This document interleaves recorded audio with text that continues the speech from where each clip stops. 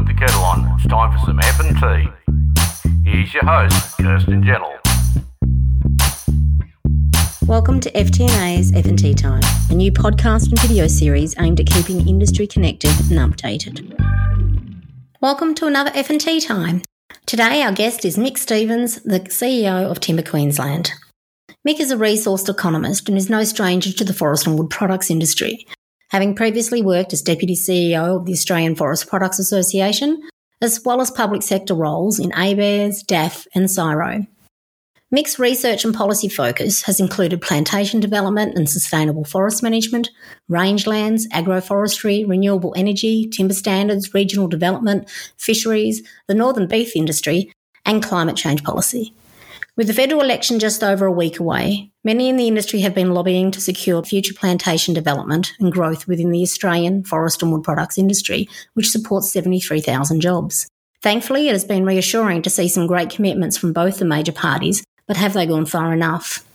If it was just as easy as putting trees in the ground, why hasn't it happened to date?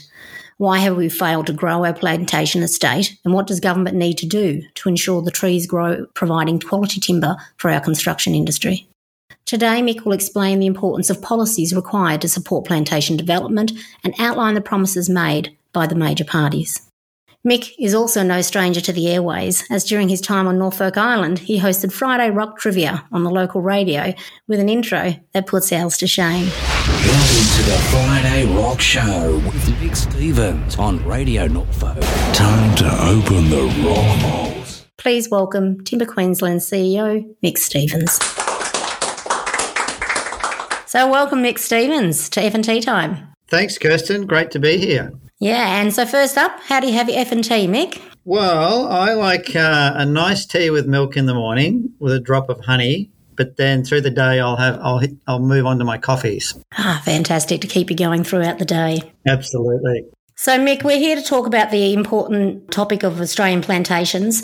Australia hasn't grown the plantation estate for well over a decade, Mick, and the shortage of supply has demonstrated the importance of growing more plantations. But why has it been so difficult in the past to get trees into the ground? It's a really good question, Kirsten. It's the million-dollar question, as you know, and fundamentally, it really comes down to plantations are a long-term crop.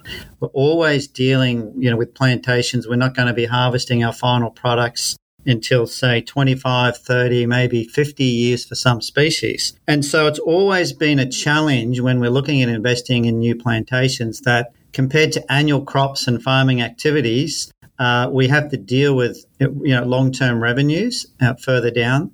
We're dealing with high upfront costs. And so it's the opportunity cost of those funds that are locked up in those trees for such a long time. So Australia is not alone in dealing with the challenges around plantation investment.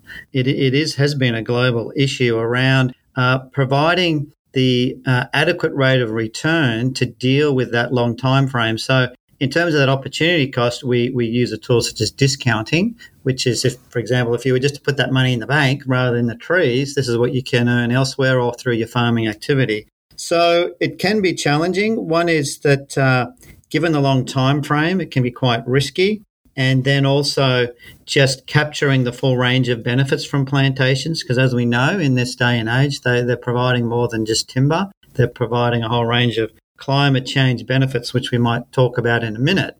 But where it has worked has really been where governments have actually intervened and been very proactive in plantation development. So again, not just Australia, but in other countries, there's been an example where governments take the lead, that they'll actually wear a lot of that risk and develop a plantation. And in Australia, our current plantation estate, the softwood estate, was really developed, by state and federal governments through a loan mechanism to the states. But the states actually developed it, and there was a recognition that timber is an essential material, an essential building material going forward as part of our economy. And so the governments actually wore the risk and put those first, rotation plantations in the ground, and that's where we really got, the bulk of our softwood estate. Yeah, and I mean, carbon obviously plays a big role now. So with plantation investment, carbon credits, a lot's been said about the so-called water rule. Can you explain to us, to the listeners about how that relates to the Emissions Reductions Fund and plantation investment? How do the two work hand in hand? Yes, well, they're very important for future plantation investment. So the Emission Reductions Fund, it's really part of the architecture of the whole climate change, emissions reduction strategy of the government. And so, going back, I'm showing my age here. I've been involved with carbon policy for a long time. And in Canberra, we initially had a cap and trade system with the Gillard government. And then there was a transition to move away from that more draconian system to something that was a bit more voluntary market mechanism. And so what the Emissions Reduction Fund is essentially the government providing a bit of a regulated market. It's saying that, we will accredit certain activities and methodologies, and you can generate what they call Australian carbon credits. And that's for things like if you can reduce your emissions at your processing plants or methane reduction activities in piggeries, for example, or some forestry sequestration activities. If you can do that, you can bid in and we can buy those credits off you. Because then it helps the Australian government with their target. And so the Emissions Reduction Fund, initially the history of it is it had a big focus on environmental plantings, and commercial timber plantations were not eligible initially. Over time, there's been a realisation that, that's not really good policy, given that we want to obviously, there's a need for timber supply going forward, and the plantations can provide just as much benefit in terms of carbon sequestration. And so the water rule was initially put in place because some of the initial drivers for the Emissions Reduction Fund, you got to understand the political environment. We had a Labor minority government with Gillard and the Greens, and so there was a big emphasis on biodiversity plantings, environmental plantings. And there was some concern around former MIS schemes, managed investment schemes, which you'll be aware of, which was a tax-driven scheme. And, there were pros and cons of the MIS, but it was driven essentially by some of the tax breaks from that investment, and didn't result, I guess, in getting a lot of the trees planted in the right place for the right reasons. And so the water rule became part of the Emissions Reduction Fund in terms of once there was some plantation methodologies, there was still some resistance around, some of the risks around plantation forestry. And so what it meant was if you were not eligible for plantation forestry above 600 millimetres rainfall to actually get an accredited methodology and participate in that market. Which was ridiculous, yes. It is. Considering where the trees grow, yeah. Exactly. And that's part of the point. It was put in essentially as a blocker to keep plantations out. So that rule is still in place. It has been relaxed for a number of regions around the country. And I suppose a good analogy is we've got 11 regional forestry hubs around the country where there is, federal money to look at developing the industry. And the water rule has been lifted for 6 of those regions, but there's still 5 remaining. And so it's a real impediment to plantation investment because part of the challenges around getting plantation investment is the market rate of return. Again, that long time frame, you want to be able to compete and get some of that carbon revenue to start to generate a realistic rate of return for the plantation.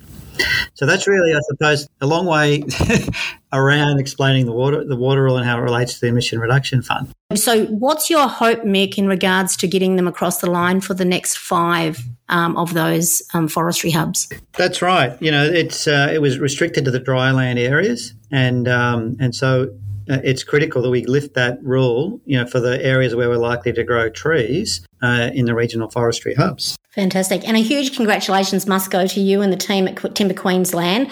I mean, everyone knows I love collaboration across the industry, and there are a lot of you groups in the forest side, AFBA, AFCA, yourselves, that lobbied hard to remove the water rule. As a former lobbyist myself, I know the work that goes into lobbying politicians and the bureaucrats. Can you explain to our listeners exactly what is involved in actually getting good policy through? Yeah, a very good question. And it's a lot of hard work, number one, as you appreciate. And a lot of people think that lobbying and advocacy is a bit of a dark art and a bit of black magic. But to be honest, it's really all about understanding the issues, understanding the problem, and then obviously as part of the problem, having a pathway and a solution. So number one, knowing what the problem is and where there's a likely solution. but then understanding, well, where are the blockages, in policy? And if it's a political issue or a policy issue, who are the people who put it in place and why is it a problem? And so for the water rule, we had to go right back to basics and we had to understand. I explained, I guess, the evolution of why that rule was put in place. There were concerns about, former MIS schemes. There was an agenda about environmental planning. So part of that is explaining the rationale. Well, actually, you're denying landholders and farmers the ability to compete in markets. We've got these timber supply issues. Why are we holding back industry supply? It's going to be an essential material going forward. And so it's understanding where those other blockages are coming from, putting forward a really coherent and strong argument, but then building friends and an alliance around you. Obviously, a collaborative, unified approach is really important. And just understanding who are the influences within government and elsewhere that you need to speak to have those conversations. And it's like, you might have to repeat it 1,000 times and tell the story. But I've always been an advocate of, in the end, good policy and common sense prevails. You just might have to wait for it. I've always said there's nothing common about common sense, unfortunately. So, Mick, does the government, no matter who's elected on the 21st of May, what do they need to do to ensure that there is investment in plantation resource to provide quality timber for our construction industry? So what more do they need to do? Well, they need to remove the water rule. Yes. Okay. They've said they're going to do it, but this is part of advocacy and lobbying. They could say they're going to do it, but then post-election, we need to make sure they actually do it. And don't, because, in government and policy, there can be strategies to delay things and put up, more white elephants. So I guess it's sticking to that advocacy agenda. But to be honest, both sides have committed big packages for the industry this election, which is good to see. It's much needed. And so obviously the big R&D program, the $100 million program for NIFB.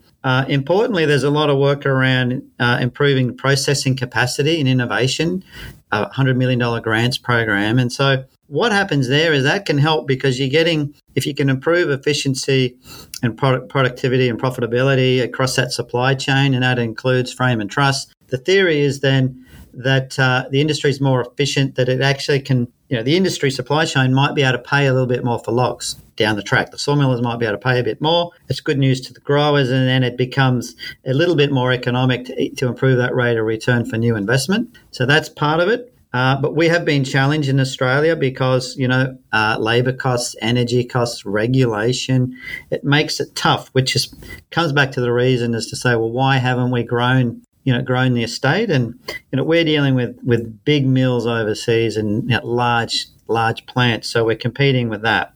We do know that things like the concessional loan scheme that the government had, that didn't work. It's basically there was $500 million in concessional loans that was potentially available, but it came back to that rate of return. Capital is not limiting. It's about that rate of return to invest in those trees. And so I think what government needs to do is really focus on the carbon because it's a well-established market. Removing the water rule is part of that, but also making it easier for investors and farmers and landowners to access that market and grow that market. So I think there's a lot more that can be done in the climate policy space. Yeah, totally agree. And FTMA believes through our Carbon Warrior program and the policy. So we put out through the Carbon Warrior to say to the government that it's not just about the carbon credits, but it's about recognising the carbon that is stored in timber for life. We've got jurisdictions around the world that recognise the power of storing carbon in timber to addressing climate change.